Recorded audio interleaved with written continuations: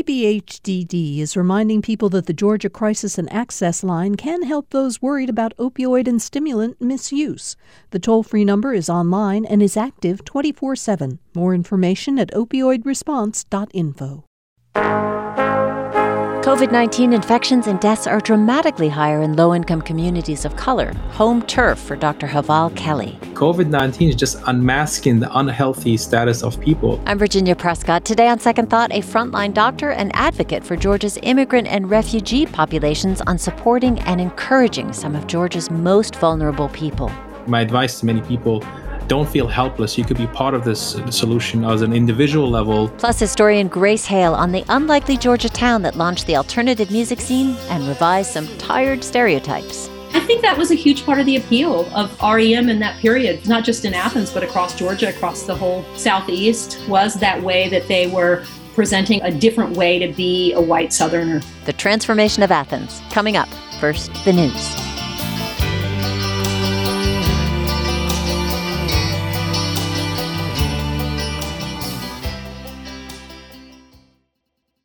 From Georgia Public Broadcasting, this is On Second Thought. I'm Virginia Prescott. Last weekend, Georgia hit a grim milestone: 5,000 deaths from COVID-19 and related illnesses. That's more than any other conditions aside from heart disease or cancer, according to the CDC. It's been widely reported that infections and deaths are disproportionately higher among people of color. But studies published in the Journal of American Medicine reveal an even sharper contrast in low-income non-white communities, where residents died of the virus at 9 times the rate of residents of largely white, more affluent areas. Those numbers gravely concern Dr. Haval Kelly. He's a cardiologist focused on prevention and health advocacy for underserved communities in the Atlanta metropolitan region, with a focus on refugee and migrant populations. Haval, really great to have you back with us. Oh, thank you for having me here. Appreciate it. Well, you have been a vocal advocate for underserved and refugee populations that goes beyond your role as a doctor. So what are you hearing from people in the community? What are they up against? You know, this is a very interesting time because all the thing we observed that cardiovascular disease, cancer, and preventive care that's impacting the low income and underserved, only during COVID, we noticing that all of this is coming to the rise and uncovered. You know, we already knew that people from low income communities have worse outcome and across major diseases, and COVID is just exposing that and showing those disparities. I'm from the Kurdish community, and being a Kurd and being part of the refugee community, you act like a small town doctor. Everyone knows you because they only know 1 or 2 doctors like you. So during the rise of COVID, we get a call from people saying they're afraid of their family, afraid of losing their job. So it's been a very interesting environment to deal with as a physician and also as a social advocate. Yeah, so you go beyond the role of the physician. What have you been doing in terms of social advocacy so far? Well, I think the best thing ever happened to me is actually go to be at Morehouse School of Medicine, MD. When I graduated from there, I learned about the importance of social advocacy, that medicine goes beyond the exam room. We shouldn't be just treating patients in a clinic. We should go beyond an advocate for people. And during my training at Emory, it just honed down that perspective and helped me to expand. One of the first things we did early in March, when the cases were going up in the first wave, a lot of the underserved community, especially immigrants and refugees and poor American, they had no access to any kind of form of education. COVID-19 was just something they heard about in the news. So people didn't know how it transmits. So we were able to translate material in different languages and simplify it in English format that everyone could understand.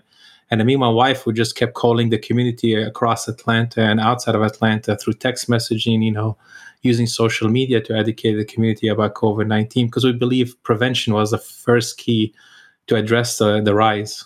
Well, you have been monitoring research on how social determinants affect health outcomes in many instances. One of them is health literacy, pretty much what you're talking about, the ability to understand and navigate a healthcare system. What are some ways that affected how the pandemic progressed within these communities? Well, the first thing was most people didn't know what COVID-19 was. And I remember early in March, a lot of the community, especially in Clarkston, we're not aware of any testing format. They didn't know where to go. They didn't know what the symptoms were. And back then testing was limited unless you go into the hospital or urgent care clinic. And I still think there's a lack of education, a lot of those communities still until today, because I see that like people just don't know a lot of the updates on the disease and what the new guidelines says, how to return to work. Well, we do know that there are cultural differences in how communities think about health and healthcare, whether it is the experience that they had in their country of origin or how much faith they may put in the medical system itself. How do these pre-existing ideas or beliefs impact care and the spread of the virus? Well, most people didn't realize when they hear about a virus infection, they felt like it was a shameful thing to have it. I never forget that when someone called me, he's like, "Hey, can I discuss something with you?" But I haven't told anyone in my family that I might be positive of COVID-19. I'm like, you can't do that.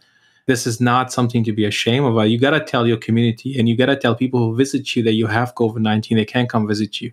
I think that was something that I noticed initially with the fear of telling people that you have the virus. And then two, some cultures, they're very welcoming, it's very socially connected. How do you tell people not to come visit you to your house and tell them we can't have engagement party or a graduation party for our kids? So there's a very hard thing for a lot of immigrant community to accept the new changes of the virus, infection. But one thing that we notice in the immigrant refugee community, they actually value a lot the opinion of expertise and educated people. So when they see us in the community speaking up, they actually were more receptive to listen and follow the guidelines. Also, socioeconomic status, a huge factor in COVID-19 risk. So there are many low-income families that may have to choose between possible exposure in a job considered essential or not putting food on the table. But as a doctor, owning so much of your patients' lives, you can control or advise, even if they do respect the experts. So how do you advise or support patients through these kind of decisions? It's very tough. Like I said, what's going on with our system, it just exposed some of the issue we have. I never forget that when someone called me, says, "Hey, I got exposed, but I'm afraid about losing my job, and I know other people who are not getting tested because they're afraid to lose their job, so they're just riding the infection." It's very tough. How do you tell someone who is the main provider of their family that they can maybe out of work for 2 weeks? And I grew up in one of the poorest community in Atlanta, and I remember I was afraid to get sick and I would ignore sometimes symptoms about a headache or something bad going on with me because I don't want it to lose my job. So I understand those challenges. And now I'm a physician on the other side. I'm trying to figure out a way to help people focus on prevention. Maybe if we could prevent people from getting the infection, they're not going to be losing their job. It's hard for us, especially talking from a position of privilege. It's tough to say that. Dr. Heval Kelly is my guest. He's a cardiologist who focuses on serving under-resourced populations of refugees and migrants in the Atlanta metropolitan area. Well, you have known that life. You were a dishwasher when you started going to medical school. So what are you thinking now as somebody who has been in that position? How do you even begin to advise people to make different kinds of choices? The term frontline is very broad. If you're a physician and you're on a front line, at least if you get exposed and you can't go to work, you still have insurance and have some disability form. But what about those people who are cashiers and restaurant workers who don't have access to any insurance? It's a totally different frontline job that do. And I think I respect those guys. It's hard. But one thing that I learned is when I became a physician and working in clinic like Grace Village, which is provide free care, to let people know that there are free options that you could take advantage of. And maybe if you get tested once a year and check your cholesterol and blood pressure, you could prevent progression of cardiovascular disease and other issues. And maybe COVID will make people more be aware of the health than instead of ignoring it. Because I remember I ignored it when I was a dishwasher. Well, I want to go back to the other frontline workers, the healthcare workers who are your colleagues. We're looking at a second wave now of cases, though some might even argue that the first wave never actually ceased. So what are you hearing from colleagues? How are they holding up? And are there concerns over burnout? I think one of the easiest frontline to tackle is, which we do on a regular day, like we go and see patient and then we're trying to protect ourselves, while doing it. That's something we got trained and learned about. But I think the new challenge is now when I go back home, how do I prevent bringing something to my family? My parents live with me and they're high risk people. I have a little baby, I'm not sure how the infection will affect them. So Me and my wife, we both are physicians, so we come back from work, we change in our garage, and then we go right away, take a shower. That's something we never expected to do. And then the fourth challenge is, I think, healthcare workers are dying from this. If someone in training, go into medicine, and you get affected and get disabled from this, how are you going to supplement that, all this education you invested in your life? There's a lot of challenges going on. And then the last thing is dealing with the misinformation. That's another front line, I think, that doctors and healthcare workers have not had much time to focus on. So we need to be more involved in educating people of wearing a mask, washing their hands, and social distancing. Increasingly, we're understanding that COVID-19 can have long-lasting effects for even survivors. It's not just a respiratory, but a vascular inflammatory disease as well. So now you, as a practicing cardiologist, how is this hitting patients that you may have worked with for years? And how has it changed your practice? Well, that's a great question. And I think what I learned from looking at the data is, I think COVID-19 is just unmasking the unhealthy status of people. I mean, if someone consider yourself healthy and you show up to the hospital with COVID-19 and you have worse complication, it might show that you actually, have diabetes or obesity or some heart disease that you have not probably get diagnosed with. So I think COVID is going to be an interesting disease process for the next century that we're going to learn about. The next century. We don't know much about the disease. We're understanding the process. But right now we only the process started in December in China. Now we're in August. So we need to look at the outcome the next 5, 10, 20 years and see what COVID is affecting people. And that's why I tell people, be patient, don't think you're immune to disease. I think simple thing like wearing a mask, washing your hand, and avoiding large gathering might actually prevent you from having long-term complication in the future that we're not aware of yet. How about the future of medicine? This back-to-school season, we've got undergraduate medical students volunteering their time in hospitals in some cases. Or in July, residents entering these hospitals as MDs for the first time. How is this shaping young minds just beginning their careers in medicine? There's an interesting data that came out this month. Actually, the number of applicants to medical school went up by 10% according to some of the data. So actually, people, I feel like they're more motivated to go medicine because they're seeing how it is impacting not just patients, impacting community and population. And we might get even a bigger wave of people who are really dedicated to want to serve. And it's going to be challenging. But I think this is a great opportunity for us to focus on telemedicine and teleeducation. A lot of the knowledge we learn in medical school, early on could be also, educated through, some kind of telemedication, teleformat. And I think that's going to be part of all the medical school and education system to be more innovative. Plus, if you could really have a good virtual space for education, then you could actually bring that same education to people from underserved communities. I think there's a great opportunity for the educational system actually to build something very strong and accessible to many during this COVID-19 era. What do you think people least understand about the communal effect of COVID-19 and possible responses? I think one of the things about what COVID-19 is doing to many is making people feel helpless in a part of defeating this virus. I'll give you an example. The city of Clarkston really did something great. While the government and CDC trying to figure out all the guidelines and bring some of the resources in, the city of Clarkston came together with a nonprofit like Ethnic Grace Village and the churches, along with Georgia State PRC Center, came together and actually started building a task force. One, they did a lot of testing on the ground. Two, is they provided health education format.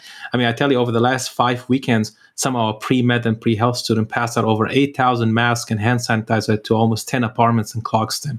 This is a prime example that everyone could be engaged in part of decreasing the rate of the virus infection spread and also some of the complication.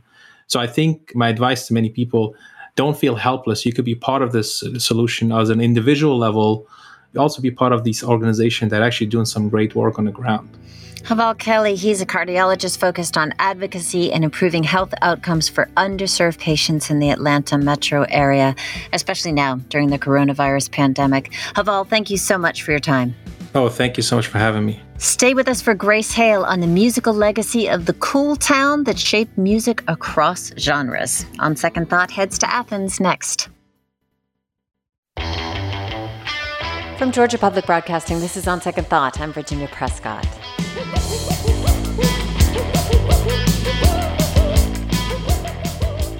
That is Private Idaho, one of several hits from the B-52s, a band that rode its rambunctious DIY spirit, towering wigs, and affection for retro dance music to the top of the charts.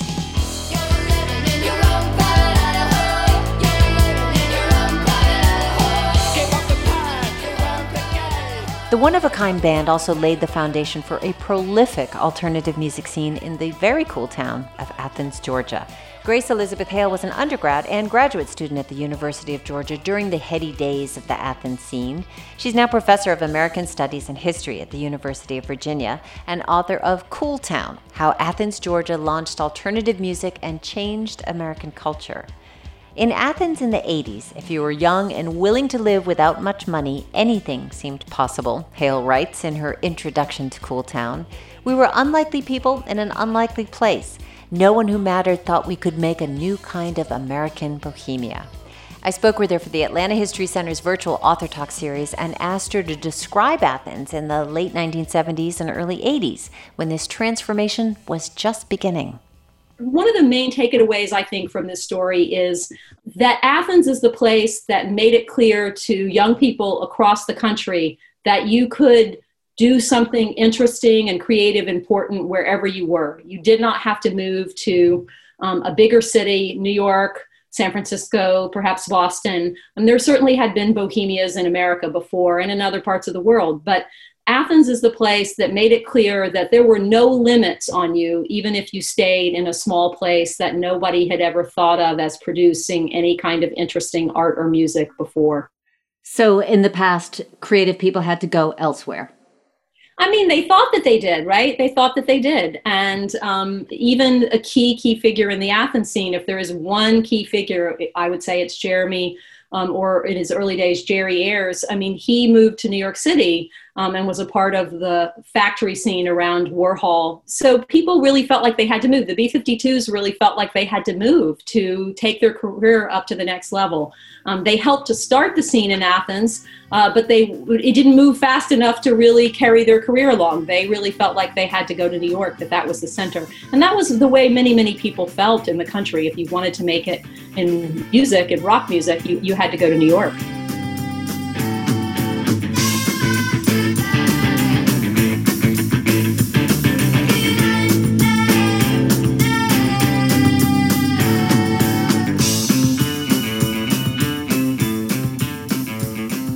That's the song 52 Girls by the B-52s, released in 1978 as the B-side to their first single and one of their most famous tracks, Rock Lobster. So at the time, Athens was cheap, fairly isolated, and a college town known for Bulldogs football and fraternity and sorority life at UGA. I think it's hard for some listeners to imagine life for small-town creatives in the pre-digital age. So how did they access ideas and art and culture and music back then? Yeah, I think that's a really interesting part of the story. And for those of us who weren't born digital, maybe easier to grasp, but for younger folks, a little bit harder to grasp. But the absolute key thing for the scene was the fact that the University of Georgia libraries were wide open. You didn't have to be a student to use the library. These were the ways that people had in that period to actually watch old films or films from other parts of the world, or to listen to music across the history of musical recordings. We didn't have anything like Spotify or Apple Music or any of the other ways. And so the library was, for the kids, the young folks that made the Athens scene, it was like their internet. It was their place to go to be inspired, to find out things about the world, and also even when they needed practical information. I mean, when the B-52s were being approached by record companies before they signed their big deal, they went. Ricky Wilson went to the University of Georgia Law Library to look up contracts, to figure out how to negotiate their contract. So from the practical to the more aesthetic and artistic and even philosophical, the libraries were absolutely key. I love that you mentioned Ort's Oldies, which was a record store, which was like the Library of Congress in the pre-internet age. It is hard to imagine like how specific it was that you had to seek out information in a much different way. But I want to go back to what you said about Jerry or Jeremy Ayers. It depends on what period of life you're talking about for him. In these origins of the Bohemia outside of New York or San Francisco, this was not necessarily just a magical big bang, but it was by design on some level, right? I mean, there was a desire to build a new Bohemia. What did Jerry Ayers bring? Well, he was really an amazing figure. His dad had been a professor at the University of Georgia, religion professor there. He'd grown up in Athens, and he knew Ricky Wilson and Keith Strickland, who went on, of course, to found the B-52s. He knew them. They were younger than him, several years younger than him. He knew them growing up. And Jerry had connected with the gay scene in Athens, which was actually, again, for a small town, pretty vibrant, even much before the music scene, connected to the art school.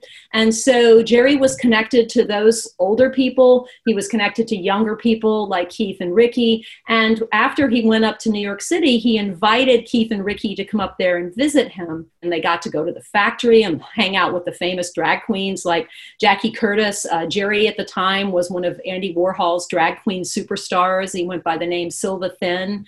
And they just got to be a part of this incredible, like, creative milieu there. And so when they came back to Athens, they were like, we're gonna do that here. We want to just keep that spirit going here. Why can't we just do that here? So they would dress up and just wear completely insane outfits and parade around the town or put on an impromptu performance in an all-night laundromat. They would just do the craziest things, set up their furniture from their house beside the road and just sit there all day in a kind of like Dada art project. They just brought this spirit. And I think people are now so used to Athens having that kind of eccentric music, art kind of world. But back then, this was really, really wild. You know, it really, really stood out in a town that was really mostly known for football and for the Greek system at the university. My guest is Grace Elizabeth Hale, historian and author of Cool Town: How Athens, Georgia Launched Alternative Music and Changed American Culture. Well, Grace, as you put it in the book, many Southern college towns tolerated eccentrics if they were white and kept their sexuality to themselves. But this gender play that Keith and Ricky and Jerry were promoting or living right on the streets and sometimes the intersections of Athens, what did that allow, and how did that extend to other ways of thinking or questioning the givens, which was a mantra for this budding scene? Yeah, I think that's another thing that will surprise a lot of people who are later fans of Athens music and think about REM and bands that came after, just how queer the early scene was. I think it's really important to realize just what an incredible figure somebody like Ricky Wilson, who was out to his friends in high school in 1970. And just to put that into perspective, that is the same year that Athens finally fully racially integrated the schools, and they shut down the separate Black high school. That is the same moment that he is out in high school to his friends. And I think that's really pretty astonishing, frankly. So they really started off in a mode that was very much about putting that queerness, that playing with gender categories absolutely out there. And for people that knew anything about the kind of drag queen world that they had sort of interacted with in New York, it's really clear that the two women, Kate Pearson and Cindy Wilson, are the ones that are dressing up like drag queens in New York, who are, of course, dressing up like women. So the layers of play there are really pretty astonishing. You can get a little dizzy thinking about that, but it's really a hugely important part of their work.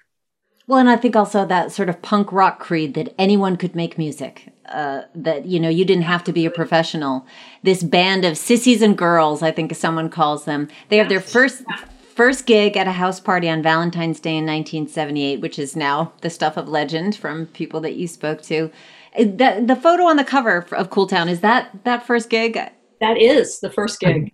It's just amazing. Their wigs are beyond the beyond. Apparently those are actually muffs, like fake fur hand muffs that they're wearing on their heads. But they work. They work. They really work. And of course, Kate and Cindy are so beautiful. So that really carries it as well. Well, but you also propose that there's a deeper meaning in wearing these thrift store clothes and wigs and playing surf rock, that it's not a copy of the past, but it's a comment on the past. So can you parse that out for us? Yeah, I think that one of the things that people forget when they listen to, the B-52s over the years, or especially some of their sort of mid-period albums, that they weren't this kind of slick retro group at the start. They were very, very punk.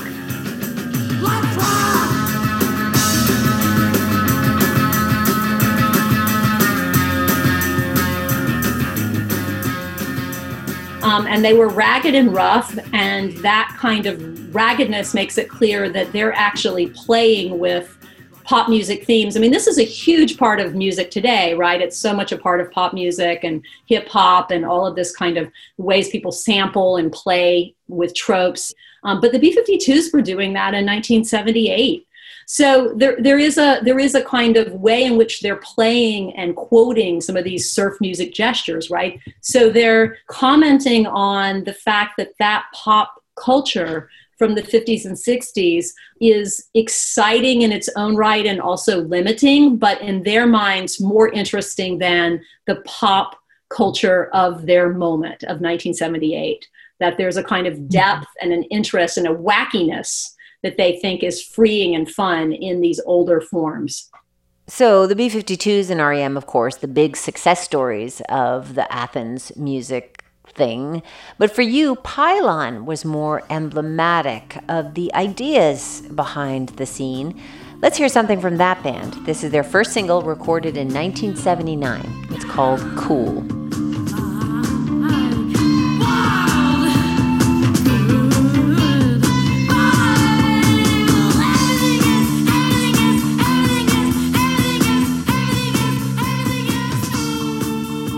There's a link here between Pylon and the influence of the UGA art department. Why was that connection so critical?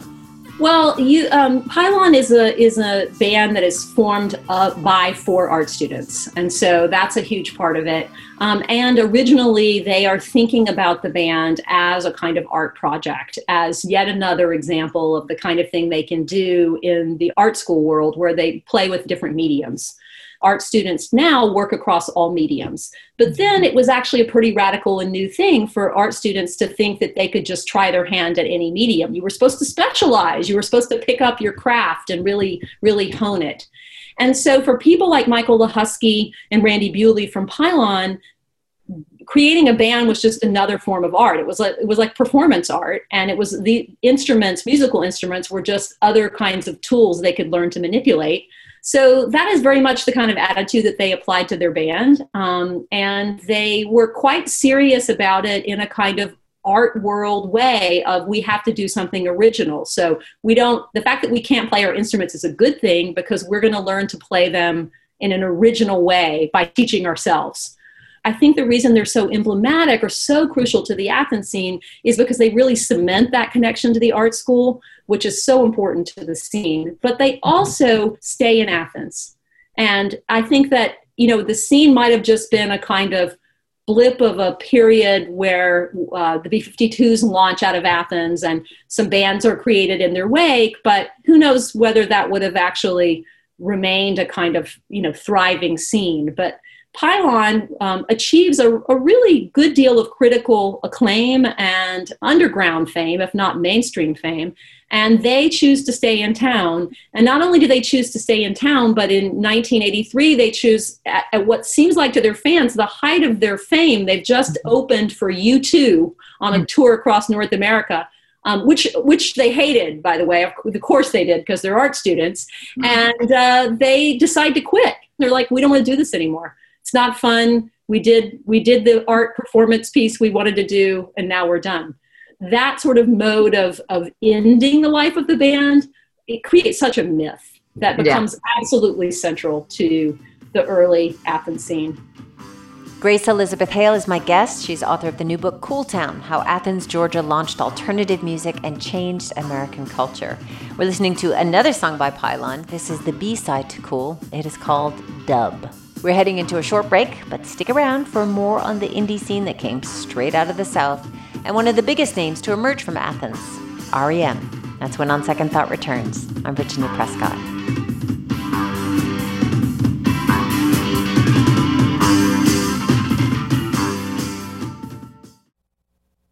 And we're back with more of On Second Thought from GPB. I'm Virginia Prescott, jumping right back into a conversation with author Grace Elizabeth Hale, recorded for the Atlanta History Center's virtual Author Talk series. Her new book, Cool Town: How Athens, Georgia Launched Alternative Music and Changed American Culture, delves into the influential music scene that emerged from this relatively small Georgia town. Before the break, we were talking about two seminal Athens bands, the B-52s and Pylon, and how they typified the gender play and the punk attitude and DIY ethic of the Athens scene. But around the same time, another band called REM was beginning to play gigs. We're listening to Wolves' Lower, a song from their 1982 EP, Chronic Town.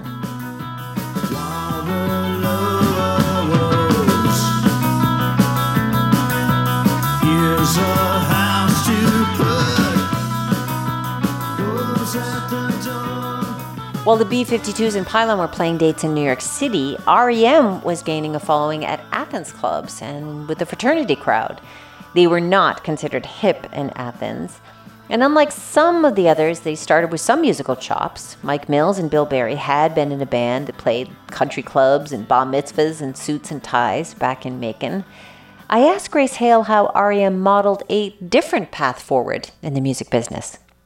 So REM is really interesting because they have Bill Berry and Mike Mills who really come in with knowledge, not just knowledge about how to play their instruments. Mike Mills' mother was a music teacher, of all things, and he played multiple instruments growing up, and he and Bill Berry played in bands together in high school, as you said. But Bill Berry actually worked for the booking company that worked with Capricorn Records. And so he got this job. Imagine you're a high school kid who likes rock and roll, going to the Atlanta airport to pick up big, music stars and drive them back to Macon, to the headquarters of Capricorn Records. So he just kept his eyes open, his ears open, and learned everything he could. And Ian Copeland ended up coming there to work, whose brother was in the police at the time, and whose other brother founds IRS Records, which of course goes on to be REM's label. So he not only has this knowledge of the music business, but they really have connections, right? The reason that they're about 6 months old as a band and they open for the Police in Atlanta is because they know the Copelands, right? They have those kind of connections. What I think is really funny or interesting from the Athens standpoint is how much they have to kind of deny all of this to make it in this world where amateurism and being an art student is the thing that everybody is so enamored of. And this idea of like having honed a craft, having practiced, having played your instrument all your life, that's just too conventional. And so you can see them in their early interviews with people like from the Red and Black downplaying their musical experience. Now, what musicians do that, right? So, but also Michael Stipe is an art student. So they have that connection to that world through Michael Stipe. And Pete Buck is the quintessential record store guy, right? With the giant collection of old records. So they really have like all this knowledge in these four guys that really comes together in an interesting way. But it is funny how the first year or so that they're playing in Athens, the sort of older scene folks are very skeptical. Oh, there's frat people at these parties. And then, of course, when they go out into the world and are becoming important in 82, 83, people think of them as so alternative, so indie, so bohemian. Michael Stipe's mumbling. It's a completely different thing. You will probably not believe me when I tell you the early recordings of Stipe singing, he sounds like he's trying to do Elvis Presley. I'm trying to wrap my head around that right now. But I want to pull back a little bit and talk about this rejection of, traditional American aspirations, the scene of suburban kids remaking themselves in thrift store clothes and living in rickety old houses, and mostly middle-class folks really doing working-class jobs and living for cheap. But in a number of ways, still somewhat following that dominant culture. It is a very white scene, for one. Bohemian women, you say, playing 1950s housewife roles. So how deeply did this rhetoric about constructing a new world go? Yeah, I think one of the things that you really have to keep in mind is that for people that were participating in the scene, it looked so much better than any of their other options. So the trick is to sort of acknowledge the limitations, the ways in which the scene recapitulates some of the sexism of the larger culture, for sure. back then there actually was a powerful mainstream in America. And that world in the South at the time for women was very constraining in ways that the scene was not. And so there's more freedom to do things that you wouldn't have been able to do. So many Athens bands have women members, for example, and that is hugely the result of the stress on amateurism, which actually makes space for women who are less likely to have spent their entire, junior high and high school years noodling on a guitar in their room than men, traditionally in this moment. Some of them did. Sure, there was always exceptions, but the amateurism really made space for them. And the same thing is true, I think, on the racial front. The mainstream culture at the University of Georgia was very, very outwardly racist. And so the fact that the scene rejected that kind of explicit white supremacist, kind of neo-Confederate, apologistic Southernness, which was very, very strong in this period, right? This is the time period, of course, when people are waving Confederate flags at football games, for heaven's sake, is an advance over what the other option is, and yet at the same time, not where we'd want it to be today, if that makes sense, in terms of race. There are people of color in the scene, but it is a mostly white scene, and that is in large part, I would argue, because they're drawing from a mostly white college student population. The second thing, though, is that the scene is not very attractive to the working class African Americans who live in Athens. 30 to 33% of the population of the town is African American at this time, mostly working class African Americans. Their musical world is very much the opposite of amateurism. It's about craft. It's about being an amazing, amazing performer, practicing all your life, right? Really, really playing your instrument well. Those people are like, we're not going to go to the 40 Watt and pay money to see somebody who doesn't know how to play. Like, that's ridiculous. Like, why would you want to do that? So there is a kind of mismatch there in terms of what they're thinking music and artistry should be. And that has an effect as well. And I think you said in the book something like leafing through thrift store bins was not exotic to them either. There is this kind of white middle class privilege in elective poverty, and also this sort of push and pull with Southern identity. So as Athens is becoming a brand, some band members are cranking up their Southern accents on stage, or the image of the Southern eccentric or rube even when they're playing in other places. REM has an interesting relationship with their Southernness, which we can trace back to their first album, Murmur. Let's hear the song from that record that really put them on the map, Radio Free Europe.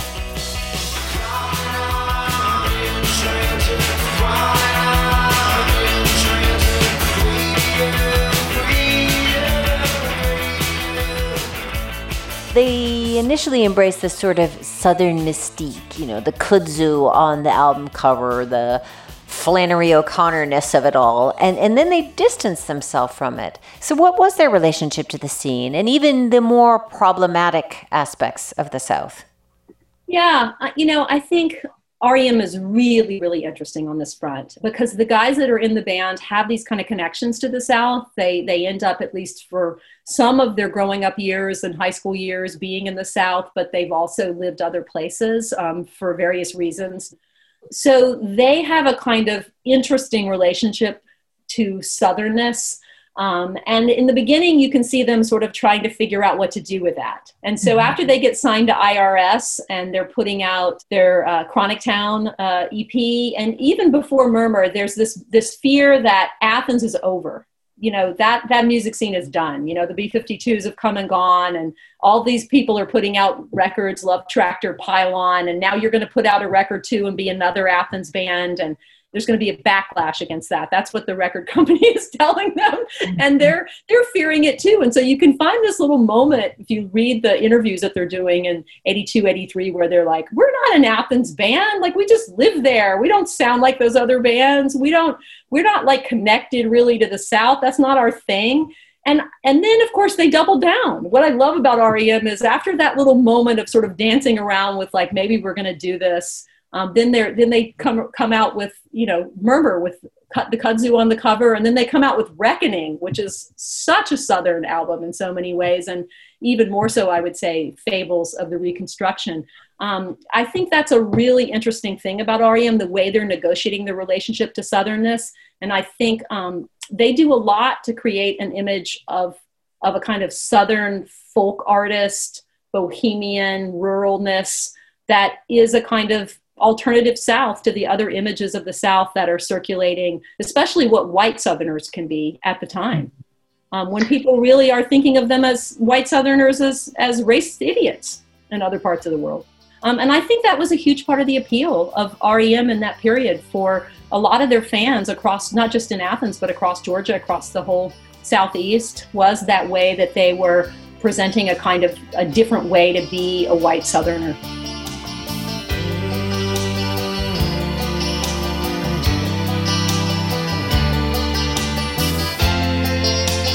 Wasn't even time to say goodbye to Wendy G. That's REM's song Wendell G from their 1984 album Fables of the Reconstruction. I'm speaking with author Grace Hale about her new book Cool Town. It's a history of the Athens music and art and culture scene of the late 70s and 80s and beyond. There are so many other bands from around this time that are covered in the book: Love Tractor, Oh OK, The Barbecue Killers, Vic Chestnut, such a talented and archly funny musician. You spent a lot of time on him in the book. So what was it about him in particular? I was an undergrad and he had come to town. I didn't actually really get to know him till several years after that, but I encountered him one day sitting very near the arch behind a rickety card table passing out pamphlets. And he looked just like one of those proselytizing, the preachers that always go down there and try to save souls. I thought actually he was handing out the Watchtower when I first saw that he was sitting there. And you had to get really close to him. He was sitting in his wheelchair behind this card table. And he had a poster board with something written on it like God is dead or God doesn't exist. And he was handing out pamphlets about atheism. But he was doing it in exactly the same way that someone proselytizing for Christianity would. And as someone who was creeping my way from agnosticism to atheism at the time, and I really did think that my best friend Jessica and I were the only atheists at Georgia, this was just amazing. I had no idea that he would go on to become one of my very, very favorite songwriters and musicians of all time. Had no idea even it was a musician, but I thought, this is the best piece of performance art I have ever seen. This guy is doing this at the University of Georgia in the early 80s. It was profound. But I wrote a bit about Vic because I don't think he's recognized enough for his genius. I think he's one of America's greatest songwriters, a super, super talented writer. And, certainly he's not unheard of. I'm not suggesting that, but I don't think that he's as well known as he should be. And he also was someone who was really nurtured by his early years in the scene. The musician that he becomes, the songwriter that he becomes is really shaped by the time that he spends in Athens. And so there was a chance to write about that was really important to me.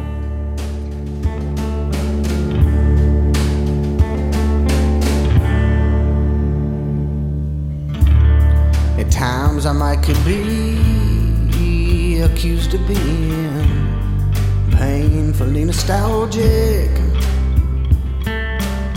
but as of late I'm looking forward to the future, though I've never been much of a planner. That's Vic Chestnut's Panic Pure. It's from his 1991 album West of Rome, produced, by the way, by Michael Stipe of REM. Do you think that environment that existed in Athens in the early 80s that supported the bohemian community and the music scene, do you think that still exists, or have gentrification and the internet basically obliterated the conditions that allowed this Athens miracle to happen? Well, I do think it's so much different world. The time, the fact that people have the internet as a way to connect with other musicians and to connect with audiences and to sell their music. And that is, of course, completely transformed DIY music making everywhere in every genre. So that is a huge difference. And there has been gentrification in Athens for sure. Interestingly enough, though, the gentrification in Athens is almost all about the university. and not the scene. I mean, it's hard to get an exact quantification of that. I'm sure a little bit of it's to do with the scene, but a huge part of it is the university, all of the building of, expensive student apartments downtown, for example, that's completely transformed what used to be the warehouse district and the old factory spaces of Stitchcraft when I lived there. But I think that Athens is not over by any stretch. There are more bands than there ever were. There are at any given moment, hundreds and hundreds of bands in Athens. And there is a kind of community of musicians and creativity. And it's now a community that has grown and changed in ways that it actually includes hip hop artists, for example. The Vic Chestnut Songwriting Award, many of in the recent years has been won by hip hop performers. So it's still an incredibly exciting, vibrant music scene. Everybody I interviewed almost 100 people for this book, and every person I interviewed told a story about the rise and fall of Athens music that coincided with the time period that they were interested in when they lived there and played in a band and participated. Almost everyone, let me just say, with a few exceptions, one of them being David Barbie, who just said, people move away, their interests change, and they're not part of it anymore. And then they think, oh, well, it's over. It's not over. It's just not their world anymore. Now you're teaching kids born decades later. I remember having my own, the boomer professors talking about how there used to be idealism and belief in the changing world when they were young. So how about now? Is that anything is possible? Magic still possible? And how do you communicate that to your students? Yeah, I think it's not only possible, I think it exists. I think it's out there happening now, and it's just not happening in ways that look familiar to somebody circa 1985, right? It's thinking about, for example, the kinds of incredibly creative culture around making of memes, internet memes and GIFs. I mean, to me, that has the same kind of spirit of creativity, of DIY, of we don't really think this is going to turn into a job, but we've got something to say and we want to put it out there in the world.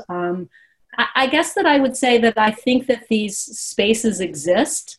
They could be nurtured and supported better. We could value them more. Maybe we will after this time of pandemic, being stuck without this kind of face-to-face community. Maybe we will value those kind of interactions more and nurture that more. But I think that it's presumptuous of me as an older person who goes to bed early to suggest that these things are not still going on. So I don't lecture my undergrads on that. I try to tell them about what happened in the past and what they can take from that forward. Grace Elizabeth Hale, what a pleasure speaking to you. Thank you so much for your time. Thank you, Virginia. It's really, really been a pleasure to talk with you about Cool Town. Thank you.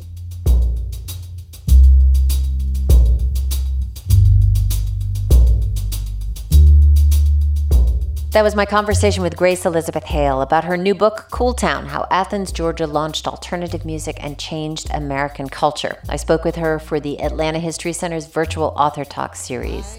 That is it for our show for today. We're going to leave you with another song from the Athens legend Vic Chestnut, who passed away in 2009 at the age of 45. In his honor, this is his song, Flirted With You All My Life. You're always right there with me. I flirted with you all my life, even kissed you once or twice. On Second Thought is produced by Priya Mahadevan. Supervising producer is Amelia Brock. Jesse Neiswanger and Jake Troyer are engineers. Our executive producer is Mary Lynn Ryan. And I'm Virginia Prescott. You may have seen some news recently that On Second Thought is going to be on hiatus, at least until the end of the year. Well, it is true. State agency budget cuts have put a real crunch on GPB's production costs, while we're trying to serve listeners with more news content, which has led to some really tough decisions. And it's a rough time for public radio stations across the country. Many people have let go of staff. I am really happy to say that all of us here at OST will be sticking around. I'm going to continue with these author talks and panels and events and community conversations, and we'll continue to produce stories and interviews for our digital platforms. So please keep an eye out for us there. Next week is going to be our last show for a while, though, so we sure hope you can join us for that. As always, thank you for spending some time with On Second Thought from GPB.